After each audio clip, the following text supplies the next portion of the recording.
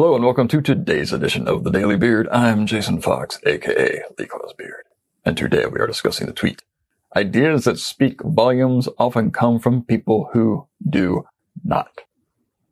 I hate to break this to you, but many people in the creative arts are introverts.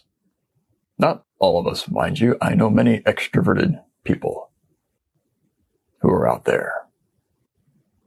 Hello, Paul, my former art director partner and current creative director in Tampa, Florida.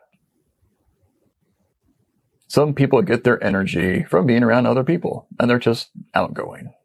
I'm not exactly a wallflower.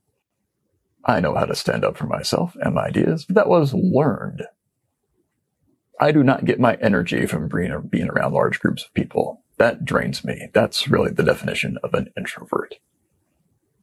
I need time by myself to recharge. But people like me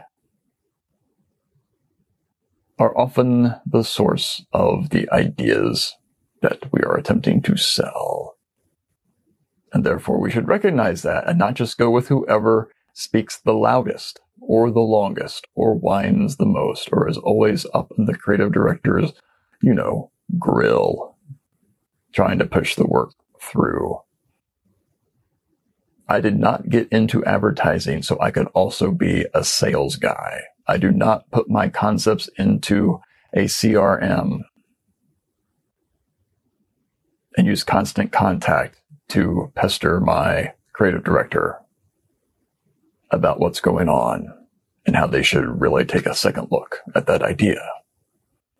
I became a writer to avoid talking to people, partly because I was a touch shy growing up, and partly because I had a speech impediment. I suppose I still have said speech impediment. I have just learned how to deal with it. I had and have a stammer. I do not like words that begin with the letter H. Answering the phone at one point in my life was a terrifying prospect.